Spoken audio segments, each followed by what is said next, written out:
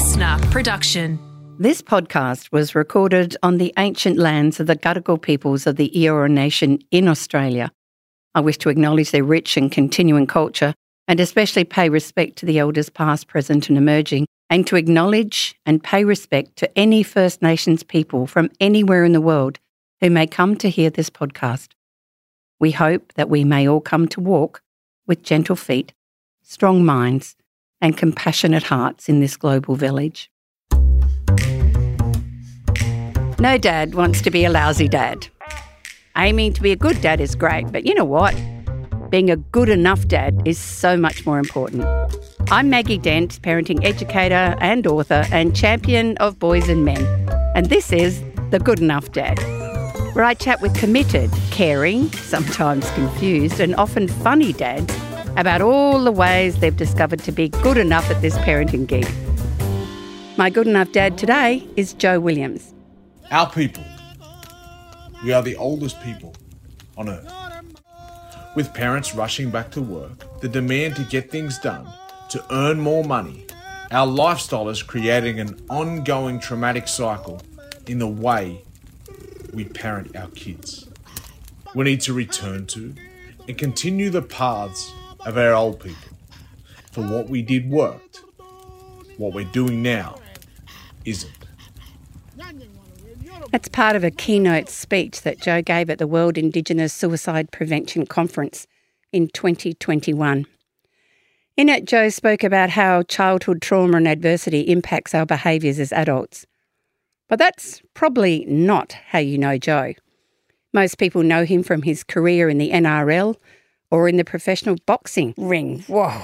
Joe played for South Sydney Rabbitohs, Penrith Panthers and Canterbury Bulldogs from 2004 to 2008 before transitioning to professional boxing. Today, he's an adjunct associate professor at the University of Queensland School of Psychology who works in suicide prevention and mental wellbeing.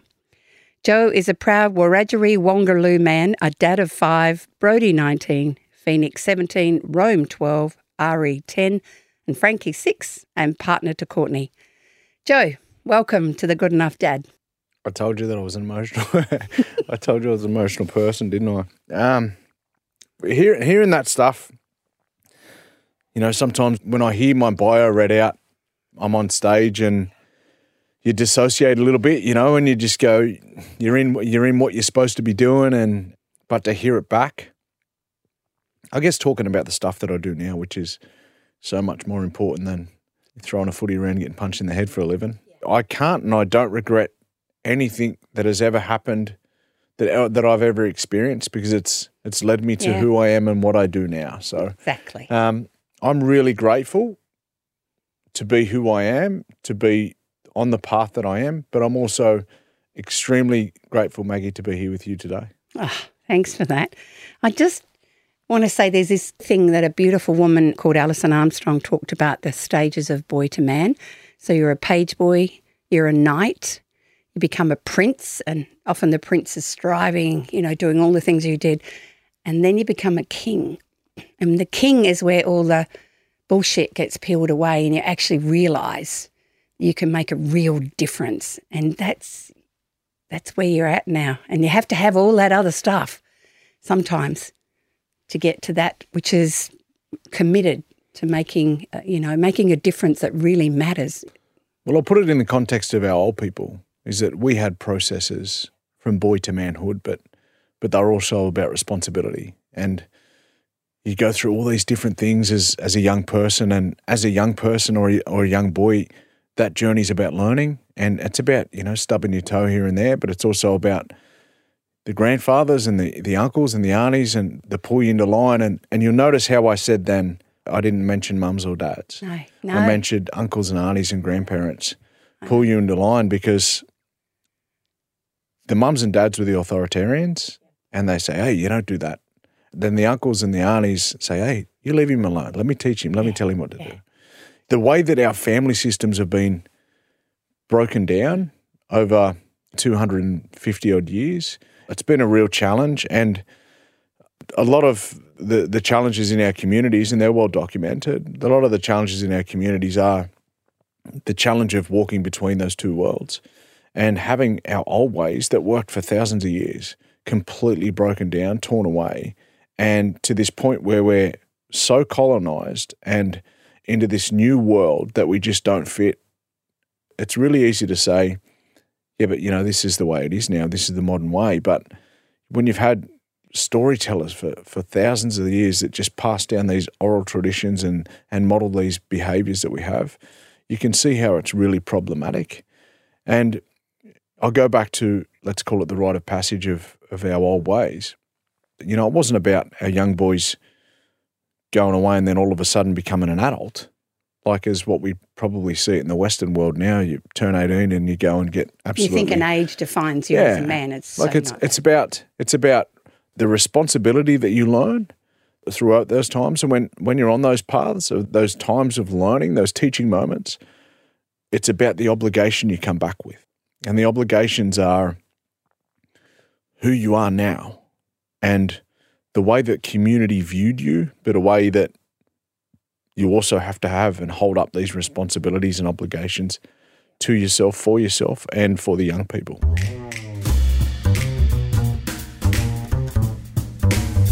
What was this morning like in the family home, or what does a normal morning look like for you getting them out the door? Is there chaos or calm? What it was like to what it's like now is completely different. Admittedly, I'm not home a lot because of my work, being on the road and so forth, and I'm probably doing my best to transition to that I am at home more. But I've been away for a week now on the time that we're recording this chat. And it's killing me to get back home. I really want to get back home because I miss the morning. You probably love a chaotic morning because you're home. You don't care what's going down. I miss the morning ritual. I miss the morning ritual. What is your morning ritual? So the morning ritual is dad and music. I like to wake my kids up, particularly my little boy, Ari. I like to wake him up with music and dance because he's a grump when he gets out of bed. So I try and wake him up with laughter and me just being a clown and being a goose and sneaking into bed with him and if I've got a bit of stubble on my chin, waking him up with that and because he's a grump, And then, Frankie, I've been on the lounge for years, right? So Frankie comes in and wakes me up usually on the couch. So she's a ball of fun in the morning because she's the sort of kid. So she's the lark. She's the sort of lark. She's the sort of kid that opens her eyes and goes a million miles an hour to the moment she goes to bed. Yeah. Where Ari is he's the owl. He's going to come good later in the day, I reckon. You're going to find he's a very sensitive kid. Yeah. So if there's too much noise, or if you come in there screaming and get up, you got to get to bed. A lot of parents don't realise that we wake our kids up in the morning with this sense of immediate that they have to get going from the bounce. Kids don't actually have any concept of time. We're screaming at them from the moment they open their eyes, and then we wonder why they don't have a bad day, like a good day at school. Like that's what they're being woken up with. And for me, I guess the real beauty of who I am continuing to grow into as a man and as a dad is understanding that we need to wake up with a soft and really gentleness with our kids to try and put them off. We cannot expect our kids to have a good day at school if they're triggered the moment they woke up. One thing I love about that you probably don't know the science around it, is that music and song is incredibly soothing for the nervous system. So one of the things that can help is playing nature sounds gently in the background will actually help all of them regulate into a nicer space. So you intuitively have done something that science can improve. I'm well aware of the science in that as well. Great. Right? So there you go. It's about educating myself, and I'm aware of the science of dance as well. So I wake up the kids up with music and dance.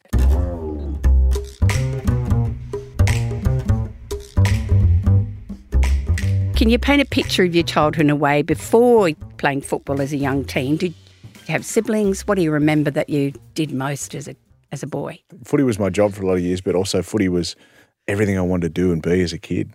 And I was lucky that in our house I had my older brother and my two younger sisters, and other siblings as well. Because my dad played in the Winfield Cup. So it was always I just wanted to be that, and I wanted to be everything like my big brother, if I'm honest. And it was, I was the annoying little kid that hangs around the older siblings and that. So I wanted to be like my older brother and his friends. Dad played footy in Sydney first and then went back to the bush. And in Cowra, I guess we were a recognised family and name within Cowra. Cowra, probably like the country a lot back then, and we're a lot more progressive now, but the racial divide within the country. But footy at times was the great leveller, but it was the great leveller when it was working for you. When you were going against teams, there was also the quick racial jibe to try and put you back into your place, So we're a sporting family, but we were a communal family because of the sport, because of the community, because we're an Aboriginal family. There was always gatherings, always things like that. Yeah. So I was really lucky to have a big mob around us. And I guess it shaped who I've become without a doubt as a dad now. But everything was about sport. But everything, without knowing it, we probably talk about how we didn't have a lot of culture growing up. But when you look back and you look at the depth of it, we really did have culture, but it wasn't the cultural dance or ceremony and things like that, but it was culture of gathering and kin families and being connected with country, those sort of things. So we had a hell of a lot of that. Yeah. And the values of how we were raised, I think, was important and has helped me to be who I am now. Well, who would you say was your main role model as a male? I know you've talked about your dad. Were there other significant, because we talk about one of the big indicators at the moment in the Western world is boys raised without fathers and father images, and that leads to a whole lot of social challenges. So who else? Well, I was lucky to be around sport. Yeah. So I was always in a team environment, and whilst I was playing, as a young kid playing, I signed my first NRL scholarship contract at a very young age. So I was thrust into this elderly environment because of, I went from playing a season in the under-13s to the next year playing in the under-18s, and I had my first grade trial at 13-year-old. And then the next year I played under-18s again and then come off the bench playing in first grade. So were the coaches the old school stuff, shout, shame stuff, or did you have a bit of the ones because I was 14 at the time. Right? Because I was 14 at the time, I was still a kid, but there was expectations as well. And the other thing, I played with my dad. Whoa. So I had a couple of seasons playing next to my dad. And my dad was a bit of a cult country, he'll hate me saying this, but a bit of a cult country hero with, he was an aggressive man on the field. Nobody would cross him on the field.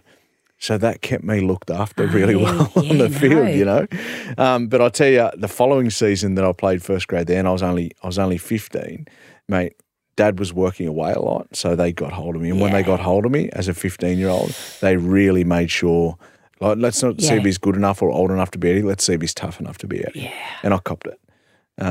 And that was I guess, the way of the land as far as the game goes at that point. Like, I was raised in footy teams, and the people that I looked up to and loved as a 15, 16-year-old, I still know and hang out with those guys now.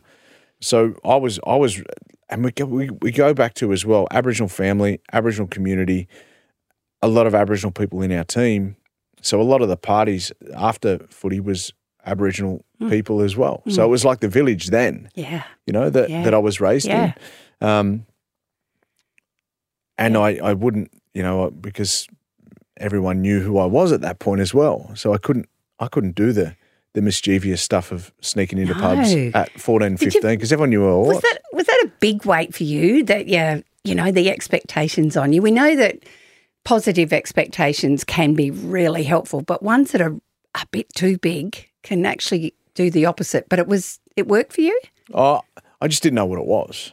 Okay. Right? We talk about expectations or pressure. I just didn't know what it was because I'd always done it from a young age. I probably didn't feel it as much until I moved to Sydney. Okay. It was like the expectation of he's going to play in the NRL. Like when you hear all that, as a young bloke, sometimes the challenge of it, what that can bring is that you start to believe it. Yeah. So that was... Or you can get terrified of failing in such a public space. Yeah. And I was lucky. I was lucky that I got to go on and play at that level. in my own terms, by my own expectations, I didn't get to where I believe I should have. Okay, you take you out of Cowra and out of the country into the city. Did you have a network with did you have family? Because that's one of the big challenges in AFL, because I come from Nicky Winmar country. That can be really hard if you've had that great kinship of your own mob to suddenly be placed, even though it's a wonderful opportunity. How was that for you? Yeah, that was the biggest challenge, right? The only family I had was football. The only family I had was the team environment. And I didn't know anyone when I came down. And what were you, 15? I played at the Roosters. We'd moved in Wagga at that point. So we were living in Wagga. And I stayed in Wagga till I was, I think it was a couple of weeks after turning 17. Still so young, eh? Till I moved to Sydney, and I didn't know anyone. So again, I was raised and I was hanging out with guys who were 21, 22 that were playing competitive footy. Even some of the guys that playing first grade at that point, and that you want to hang out with, and the stuff that comes with that of trying to big note yourself a little bit. Oh yeah. So it's a dangerous cycle. I actually said to somebody recently who works in the NRL, I said, and I haven't said this out loud a great deal, but the most disconnected I've ever been as a young person were the years that I was playing in the NRL, because I couldn't authentically be who I was. No. It was also a time where Aboriginality wasn't celebrated like it is now. And, there's the judgments or preconceived ideas of what we think that is. So I was probably dissociated a lot of the years of my life, well, all of the years of my life playing in the NRL. I wasn't truly who I was, who I authentically was, until I probably put my head on the pillow at night. And that's dangerous. It's dangerous when you're trying to be something. And untethered. Trying the to be search something for you're identity is exactly what. 100%, that's what it is. Huge. And the challenge of what that is, right, is that when it all falls away, and this is where I speak with a lot of players now that have challenge post their career, is that sport becomes an identity. Yeah. And then when they don't have that anymore, because we want to do it since we're yay high, when we don't have that identity anymore, we go, who am I without this? So I was very lucky that I transitioned quite seamlessly from rugby league, then into boxing, then boxing into the mental health space. But now I can look back and really reflect and go, those were just jobs. That's all they were. And you're a transaction like anyone else. Once you start to get to the end of the career, it doesn't matter who you are, how big you are in the sport, you get emptied out. So I'm just wondering that you had your first child at 21, so you're obviously in a relationship at that point. So that's probably something that would have been factoring into what you're talking about, feeling disconnected and not my normal self. Do you remember what fatherhood appeared to be for you at that time when, because you're also an elite athlete? I was also still fairly disconnected from the identity of being a father, because my priority, and this is something that's just come up right now in this moment in reflection, my priority at that point was probably my job. Yeah, as to a footy provide, player, because that was putting money on the table, it was putting roof over our head. Provide, protect. We weren't in a relationship. Yeah, we weren't in a relationship for a long time either, and that was with the mother of my first two kids. She was only young as well, so it was all very new to us. And she was away from her homelands as well. I was away from home. Both didn't have family. The only family I had was a footy team, as such, and it can be. It can be really challenging, because those environments then of way too much money, too much profile at a young age where ego's kicking in, and the challenges that brings externally to your football career or any type of job that you have can be really problematic. So my early years as a father, I reflect on now and I just go, I cringe a little bit at who that guy was. But you did nail the biological stuff that we've given in the patriarchy, that is your job only to defend and protect and provide. You were nailing that bit, weren't you?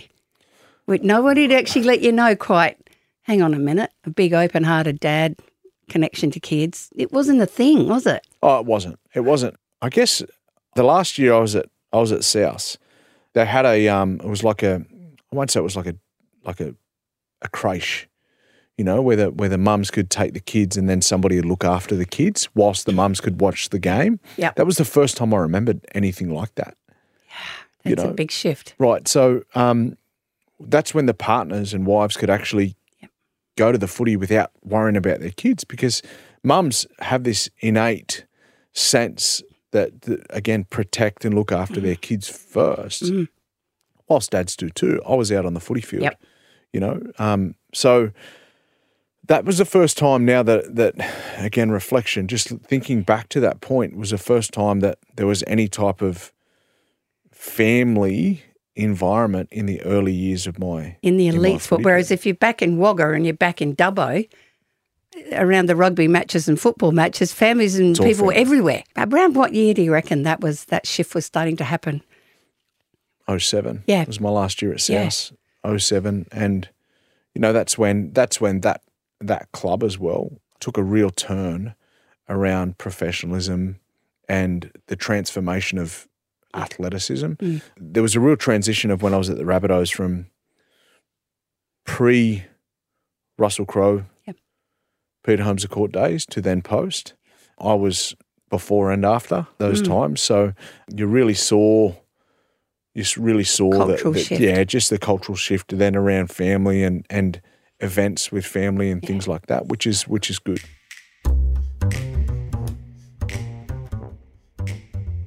We've all mucked up as parents, so I want you to dig into your memory bank and think of one specific failed parenting moment you've had as a dad. I'm very protective because being an Aboriginal man, we get polarised and really, really, what's the word for it?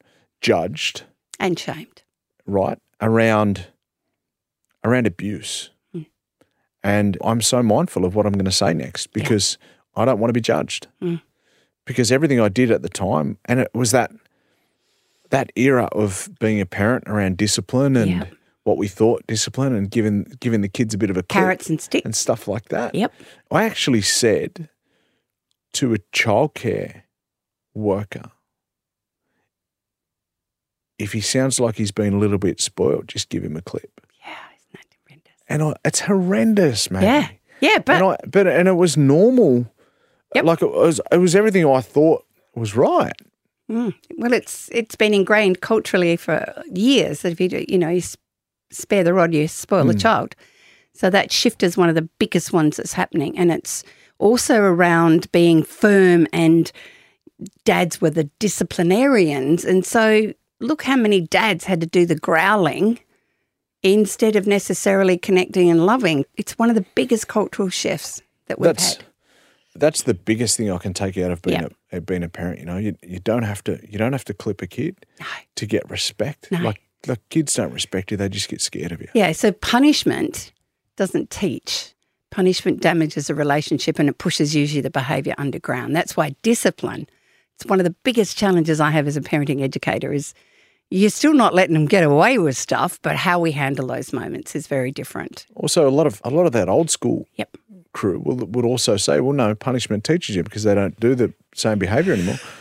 It also teaches them to hit. Exactly. And hurt others, right? Hello. The normalised behaviour around that is just, I'm grateful that the biggest challenge with me parenting now in those moments where, because we still get triggered by that stuff. Oh, gosh, right? yes. The biggest challenges for me now isn't about me holding back in what I do or say. It's about me finding the words and trying to articulate in a moment of trying to connect when I'm triggered. You're dysregulated. Not when they are.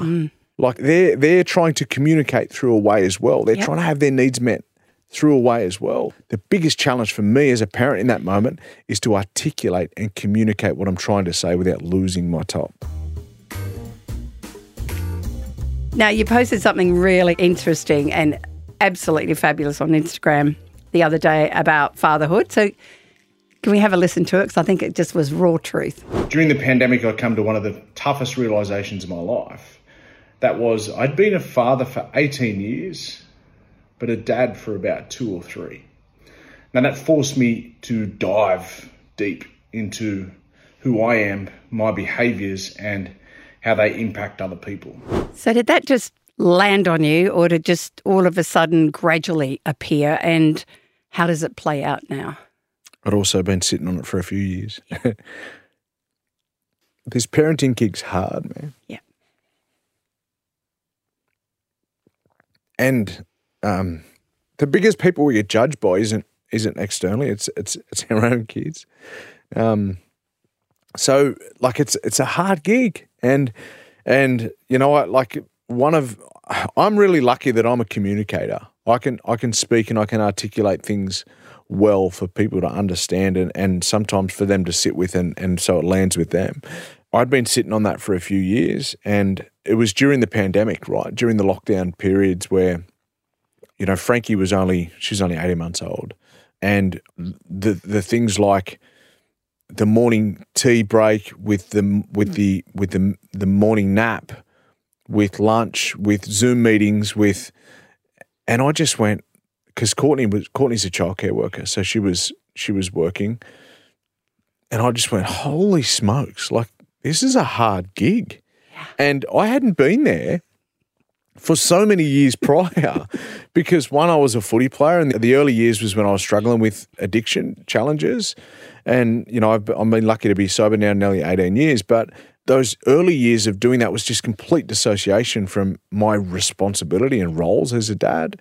And then there was separations and family breakdowns, and then repartnered another child, and then separations again. So I'd never been at home with my young people when they were young, because the two oldest ones was when I was playing footy. Yep. And then the middle boy was when our family separated, right? So this was the first time I'd actually sat in these moments and gone, what's this? Yeah.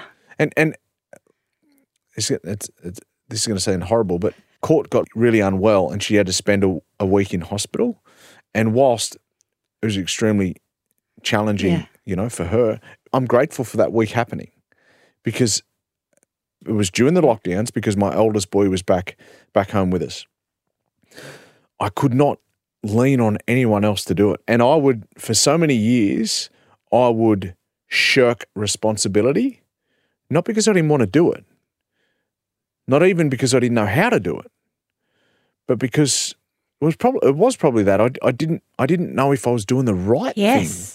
I didn't know if I was doing. No, I didn't want to muck up. There's no game book for dads. So when Court was in hospital for that week, I had to do it all, and I'm going to bed at 11:45, Maggie. I'm going to bed at 11:45, going, oh my gosh, like solo parenting. What is that? So I've just got, which then takes me to the amount of respect I have for solo parents and the mothers that raised my children by themselves. Mm. And whilst those times were challenging, and relationships are challenging throughout these times, all I can do is just show immense gratitude for them doing it themselves, because it's a hard gig. In that week, you know, when you were double guessing everything and trying to muck on through and work out how to do it right, did you get a couple of those moments where suddenly there was this magical moment of connection with any one of them, that you suddenly got the unpaid reward that often parents doing the full load get? There's that moment where, you know, they crawl on you and snuggle into you because you made them a great piece of toast and you cut it the right way. I honestly don't recall, because I was so run off my feet. Like I just didn't have time to sit and have those connecting moments, because like there's people at home that are going to be going, yeah, Joe, duh, that's what happened. Yeah. But like I'm going, I'm making dinner, and then you know, we're putting all the dishes away, and then I've got to wash up, and then I've got to get everyone ready for showers and bed, and you know, and then I often laugh at Courtney, and people who are close to us laugh at her as well. She's a serial vacuumer. She'll vacuum at 10:30 at night, because she just, but that's her routine. Yep. And I went through that process of going, like, if I don't do it tonight, it's going to be twice as bad tomorrow. And it was just such a learning moment for me, for then to go, hurry up and get home. Yeah, I know. And I'm glad it was a week. So it wasn't just a day or two. A day or two you would have been able to rock through it, but a full week you would have been absolutely exhausted. Because in that full week, the learning moments of that was, okay, if I don't do the washing up today, then it piles up tomorrow. If I don't wash the kids' clothes tonight, then it does pile up tomorrow. So then I was just chasing my backside. So I'm glad it was a week. Yeah. Because I got to have those moments. And then you have a different lens. You can't go back and see it if you haven't experienced it like that. So is that what's happened? I can see it now with so much more appreciation than I possibly did. So you know what it is for me as well, is that like I've had arguments, disagreements in my relationships, and probably people may connect with this. You don't need to be asked to wash up, Joe, to wash up. So now, if there's some stuff there, I'd go and do it. Yeah. It's the teaching moments. Whilst that isn't a big thing, it isn't a big thing, but if you've never done it, never seen it, then it is. Yeah. I also had a mother that did all that sort of stuff for us kids. It is a subtle conditioning. Of course it is. That we can, we will do it. But I can tell you now, having raised 4 sons, I had to let go of my whole thing about tidiness because otherwise I'd be screaming at them all the time because they just not wired particularly good like that. We were hygienic, but I had to relax how often I did vacuum, right? Because it was just going to make everything more difficult. So I had to lower that bar a little, and I know there's a lot of women who struggle with that because somewhere in there, whether mum was the tidy one or the fact that the Insta world has convinced them if it's not looking like house and garden and immaculate, you're failing as a mother and a woman. I also think with our mob that there's some conditioning there that if your house wasn't clean, you're going to get your kids taken away. Yeah, absolutely. So a lot of our older people, you walk into the joint and it's just spotless. For that reason. And also like the generational behaviours that you learn from that.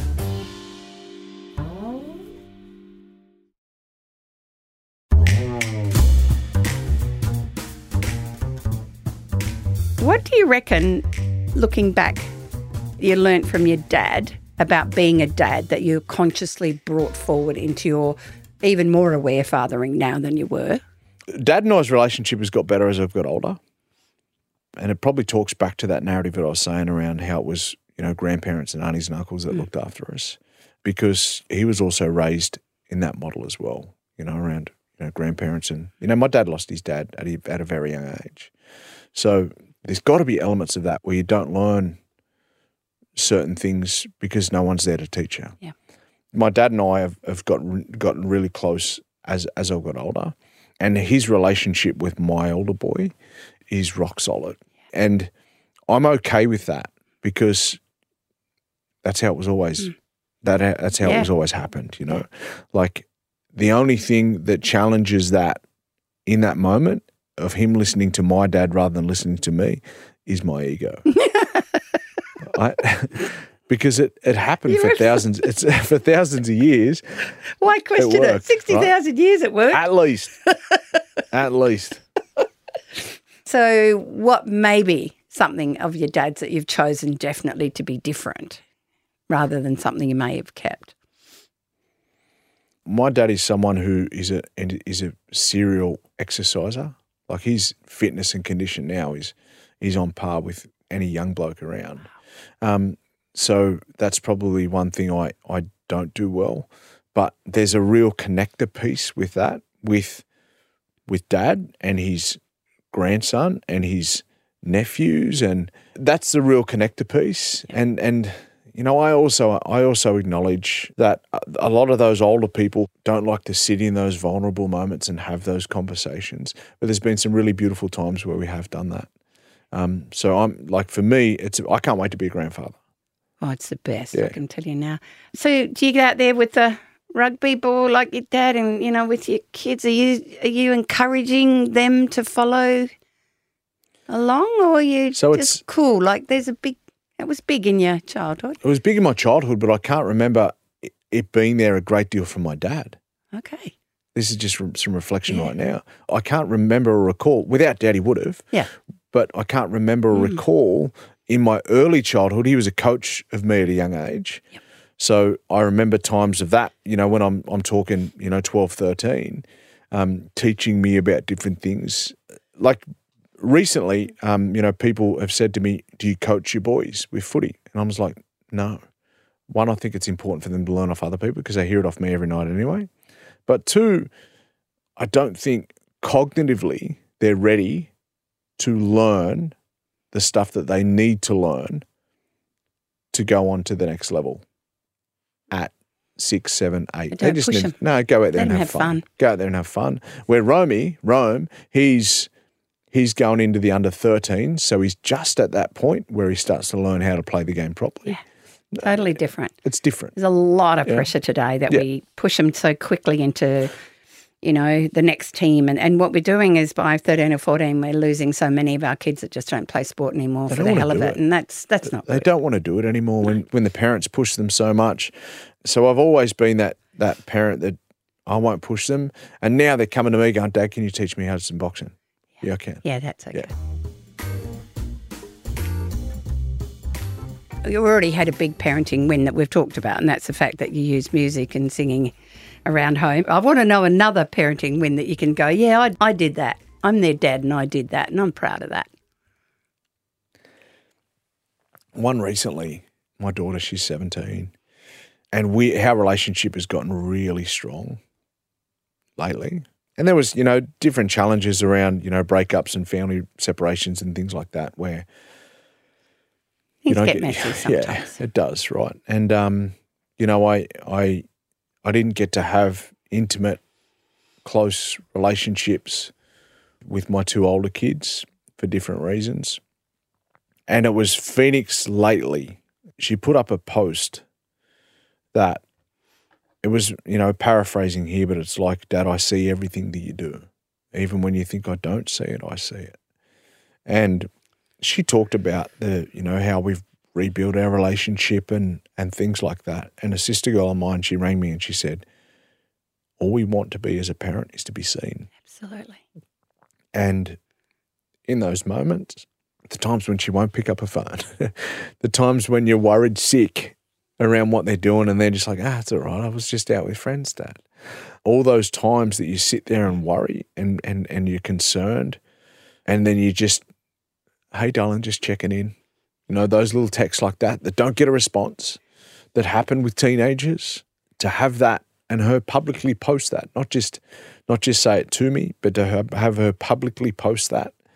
And sometimes that can be a bit problematic too, like I'm not looking for validation off the wider world. I'm looking for validation off her and for her to do that.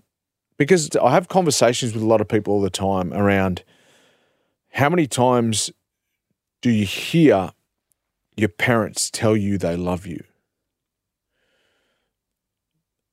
And then the conversation of, okay, let's go one deeper. How many times or how many moments have you had where you felt your parents love you? And they're two different conversations. Totally. So whilst I can tell my kids I love them a great deal, it's the moments where they feel loved. That's the most important thing for me. So there's another layer to that too, that Phoenix has now got a little older and seen the journey from where it was. And she also knows what you do, what you're dedicating your life to. So she's really proud of the man you are, who is also her dad. And I'm going to say that that's a two-way gift. But she's mature enough to be able to see that and recognise it. She didn't do that to blow your trumpet. She didn't do that at all, and you can hear it. And that's why it's such a big thing, Also, I've been in the trauma space now for a number of years, and when you dive deeper into trauma and understanding it, and the more you learn about it, the more you understand that you've got to work on it deeper and lower. The age has got to be younger and younger, and how it forms in those early years of their life. So the reason I went and studied trauma and continuously an avid learner in that space, and people might go, that's great what you do for community and learning about all that sort of stuff. I learnt about trauma and the impacts of trauma for one reason. For my kids, because of family separations and the impact of that and the ongoing impact that it has if you don't mend those relationships, and looking at the insecurities that they'll have with relationships that they will carry for their entire life, looking at rebuilding those attachments, healing those wounds. That's why. And particularly with Phoenix, because she's a little girl, she won't bounce from one relationship to the next because she's attracted to idiots. It's because she's yearning for the love of her dad. That's it. And a lot of the work that I've done on myself as well around looking at my past around relationships and why I couldn't stay faithful in relationships and all of that is all because of attachment and looking at what that is. So that's why I went down that path of learning about that. And then once you learn more and more about it and you start to uncover what it is, you also start to have a look at, holy shit, I've got a lot of work to do. Oh, yeah. But it's all worth it when one little social media post says, I see you, Dad. Yeah. Yeah. And I needed to do, and I did a lot of therapy early on, and it was interesting because I thought you just have to do a few things to sort out some of the wounds that you could identify from your childhood. But it is a big onion. I'm nearly pushing 70 and something else happened not that long ago that I've recognised the little girl in me is still holding on to a story that isn't true and that she needs to let it go. She needs to cry about it and be angry about it and let it go because it's not true. One of the most important conversations I ever had with my dad was the day after he found out about my suicide attempt in 2012. And he come over and he said, I want to tell you about the little boy that lives inside you. This is like profound knowledge about all this stuff, over 10 years later, talking about healing the inner child and parenting wounds and things like that. And my dad said, I want to talk to you about the little boy that lives inside you. If you're going down a dark corridor and there's a door at the end of the corridor and you need to get through it, what do you do? If you're the big parent now, if you're the big version of you now, what are you going to do to that little boy? I said, I've got to kick the door down. He goes, no. You don't need to show vibrato or toughness. Or he said, you just need to hold that little boy's hand and show him how to walk through it and encourage him that you don't have to be scared. Then 10 years later, I'm learning about all this stuff and I go, Dad, do you realise the psychology behind what you told me 10 years ago? And my dad's an avid learner. He's a serial reader. So whether he read it or he didn't read it, whether he was told or whether he's done the work on himself, I don't know. But he told me that story 10 years ago. And it's still the most profound advice that I've ever had. I want to go back to your keynote address where you said we do need to look to the past to see how we can parent better today. What did your ancestors get right when it comes to raising kids? Because we know the traditional kinship ways values village. Everyone's child belongs to all of us. There was always a warm lap, pair of hands. You never parented alone. What else in that space, and how do you think can we recreate it in today's crazy world? Well, I spoke with some old people recently around what it was and all of that, notion of the village and so forth. But it's around how they never put the kids down. Kids wouldn't feel the dirt or the grass under their feet almost until they could walk, because we never put our kids down to be left alone. And so much around that, around the formative years of attachment. I talk now in communities with people who are challenged mentally and emotionally, but really the depth of it is just they're struggling with the early attachment in their life. And so they're bouncing from one relationship to the next, and there's anxiety and there's depressions, and we all know the science around all of that stuff, but it all comes back to the village and making sure our kids are raised in secure and safe environments. And that's the thing that we can learn from our old people. If we look at it, we don't have a village anymore. I don't even know my neighbours. Sorry, I know them to say hello, but I couldn't have an in-depth conversation with them. As a community, we don't sit at the table anymore with our kids and have dinner. Like we're sitting off, like we've got a rule about no phones at the table. Frankie is the person who pushes that, and she's the 6-year-old with her iPad and all of that stuff, Like there's a great book by Gabor Mate called Hold On To Your Kids. With Gordon Neufeld, Yeah, we're outsourcing the way we raise our kids to other people who are insecure themselves.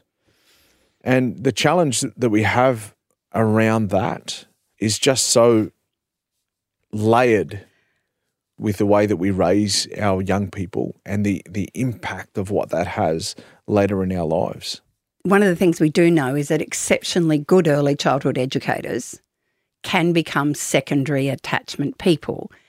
The child knows because they're the ones who say on a weekend, can I go to daycare? Because I miss that person, right?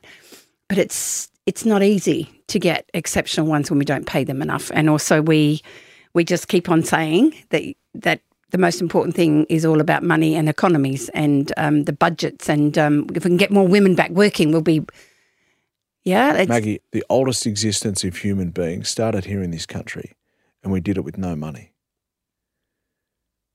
So maybe it's not people that are sick, maybe it's the world that's sick. Yeah. Maybe it's the systems that are sick. Systems. Of what we are and how we do it. Like I'll advocate as well that childcare teachers don't get paid anywhere near enough. School teachers don't get paid anywhere near enough.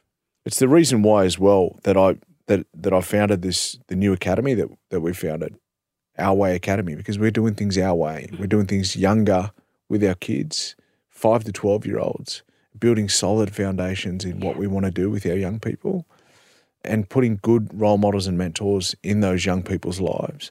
Because the challenge we have as well is that because of the ongoing traumatic cycles that we've had, is that kids are going into our schools in a heightened state, severely traumatized, being taught by teachers in a highly state who have been severely traumatized, that are taught and told and dictated to by senior management who are severely traumatized, right? And it all comes back to the early years and of what we've got to do and how we've got to do it. I feel for so many of our families because some families just don't have another way.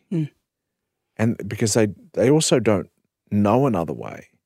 Because it's all they've been taught, and that's what their parents are being taught, and that's what their parents are being taught. Like, it's the ongoing trauma cycle that we face. The systems that have dismantled and oppressed those family systems that work for thousands of years are now removing kids from the families that they've oppressed and dismantled. And then we have an expectation of how we should be parenting in these communities, and we're sending people in to educate in these communities when there's a hell of a lot of communities that the ones that I've gone to and potentially that you've gone to as well, that don't speak English until they're 5 and 6 year old. It's their third and fourth language that they learn. We're wondering why they don't do well at school and they can speak 5 different dialects, right? But not English. That's the thing, that the very systems that have dismantled these family systems that have worked for thousands and thousands of years, we're judging them then on a system that they've never been introduced to. If I send anyone from Canberra in Parliament into these communities, they would struggle. And if I judge them on their behaviour in that community, like when we start to put the shoe on the other foot, and again, it just comes down to these systems of assimilation that have been so problematic for our people. And the challenge that we have in our communities is that we're trying to walk in two worlds. And the amount of times that we code switch, like every day with our kids, you know, the way they talk at home and the behaviour they have at home to then their expectations and obligations at school. Like the judgment we have on those young people based on systems that are really triggering for them, it's just completely unfair.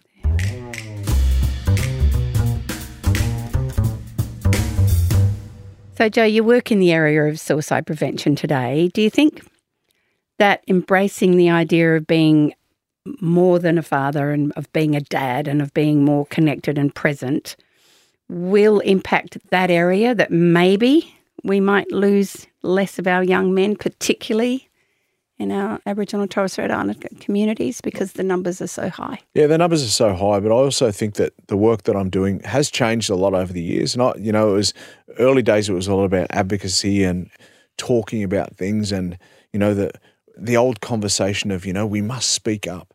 It's got nothing to do with not being able to speak up. It's got everything to do with how we silence our kids at a young age, and then it becomes ingrained into their psyche that they're not allowed to speak or show and share emotions when they're vulnerable.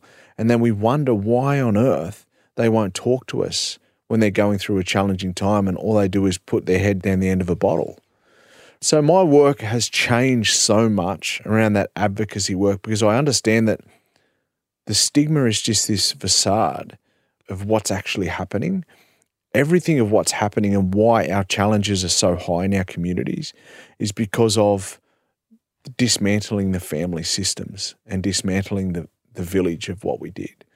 So that's why I'm doing now an academy from 5-year-olds through to 12-year-olds. And if I could, like it's before school stuff, it's after school stuff, not just the years in the schools. And we're trying to create young leaders at a much younger age because they will have challenges in their later life like we all do. So do I think that the work that we're doing, the work that around our academy and charity that we're doing, yeah, I think it will because we're building stronger foundations around identity and values. Like there's so many of our kids that are walking around trying to be like an American rap star, and they don't actually know who they are. Without doubt, every single school that I walk into or every single community I walk into, I say, put your hand up if you're Aboriginal. Every kid puts their hand up.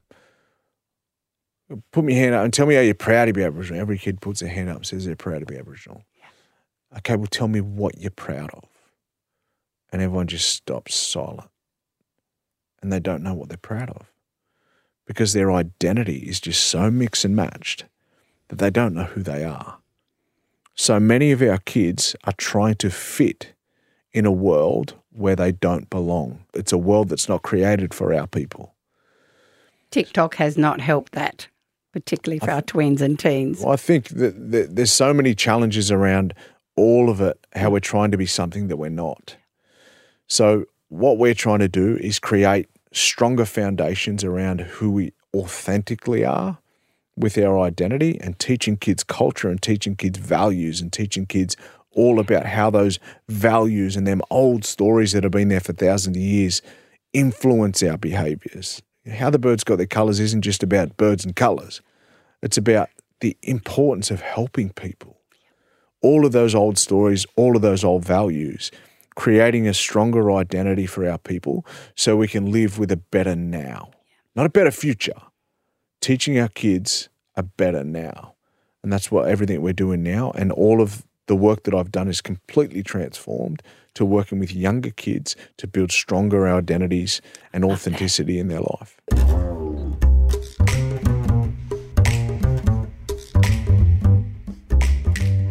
If you have one big fear for your children, what might that be, Joe? The biggest fear that I have for my kids is that they'll wait until they're 30 for the penny to drop, like I did. We have these brilliant cultural teachers, brilliant cultural lessons, brilliant cultural practices that will change our world incredibly. I don't want our kids to wait till they're 30 to go through these processes and practices. The biggest fear that I have is I just want them to realise that they can be the best that they can no matter what. And have patience and have some trust in the ancestors. Because we're all on this pathway and we'll get pulled off the path every now and then and we'll want something so bad that we'll do anything for it, but we won't get it. And then we think that our heart's broken and then we get pulled off the path for it. Maggie, I thought my life was going to be about footy. I thought mine was about teaching. Football, and then I went and boxed. And then I went through the hardest times of my life mentally and emotionally myself, which rebirthed me to my purpose. They talk about the two most important days of your life, the day you're born and the day you find out why you're born. I had to go through those dark times to find my why. And my why now is just about helping people to be the best version of themselves. I don't care if you are a garbage collector.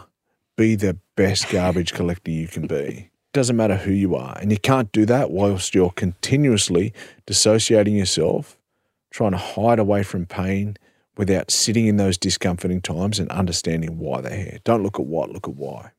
Here's a big question for you, Joe. Not that I haven't given you any big ones already. 10 already. Okay, so if there's only one thing that you hope your kids will have learnt from you because you are their dad, what is that one thing? I told you I'm a sook. Now you're a man with a big heart. It's different. I just want them to know. I want them to know that I've done my best. And I want them to feel loved.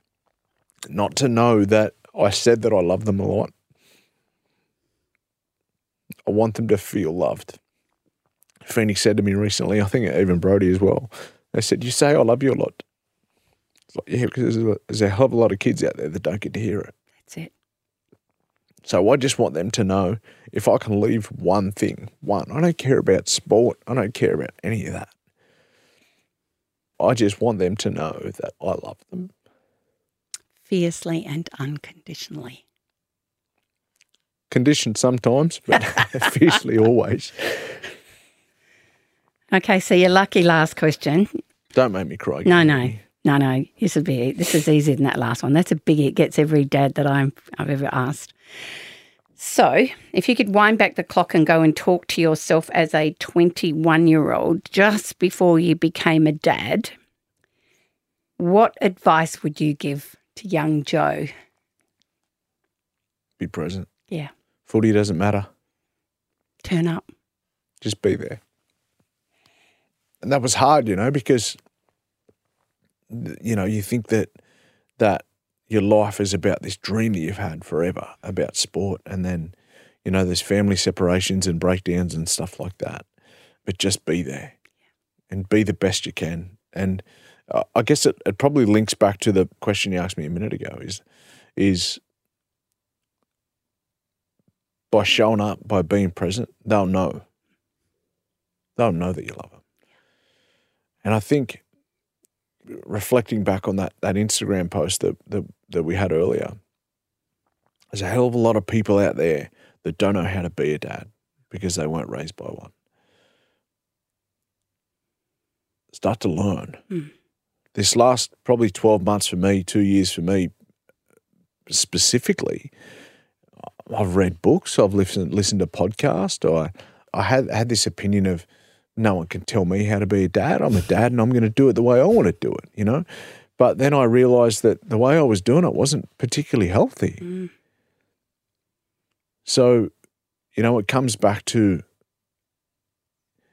our kids. Our kids rely on us when they first come out of the womb.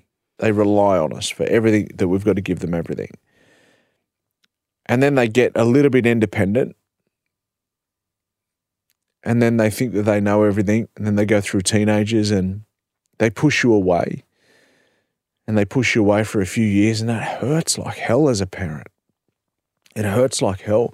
But then they eventually come back, and you look at, the relationship with my dad and my mom now, like our relationship's great.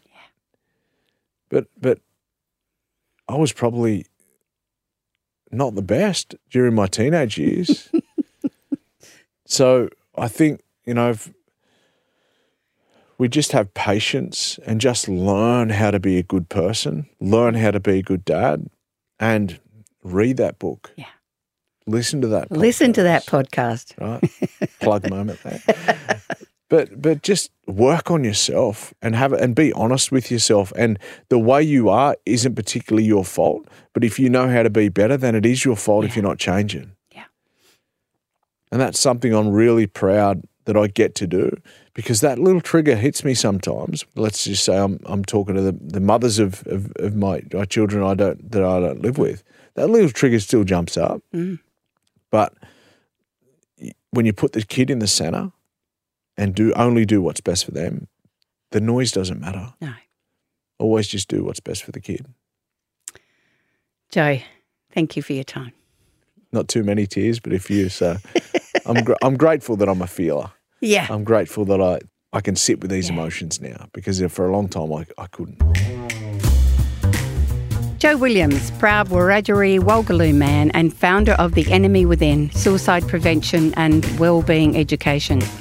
Now, Joe has really come to understand what being a dad means, and he had heaps of great ideas. So let's add them to the Good Enough Dad checklist.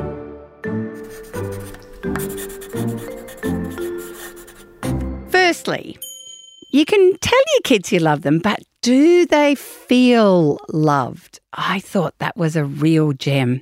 Might need to check in with your kids. Secondly, wake them up with gentleness, music, singing, jump into bed with them. Just wake them up a bit more gently.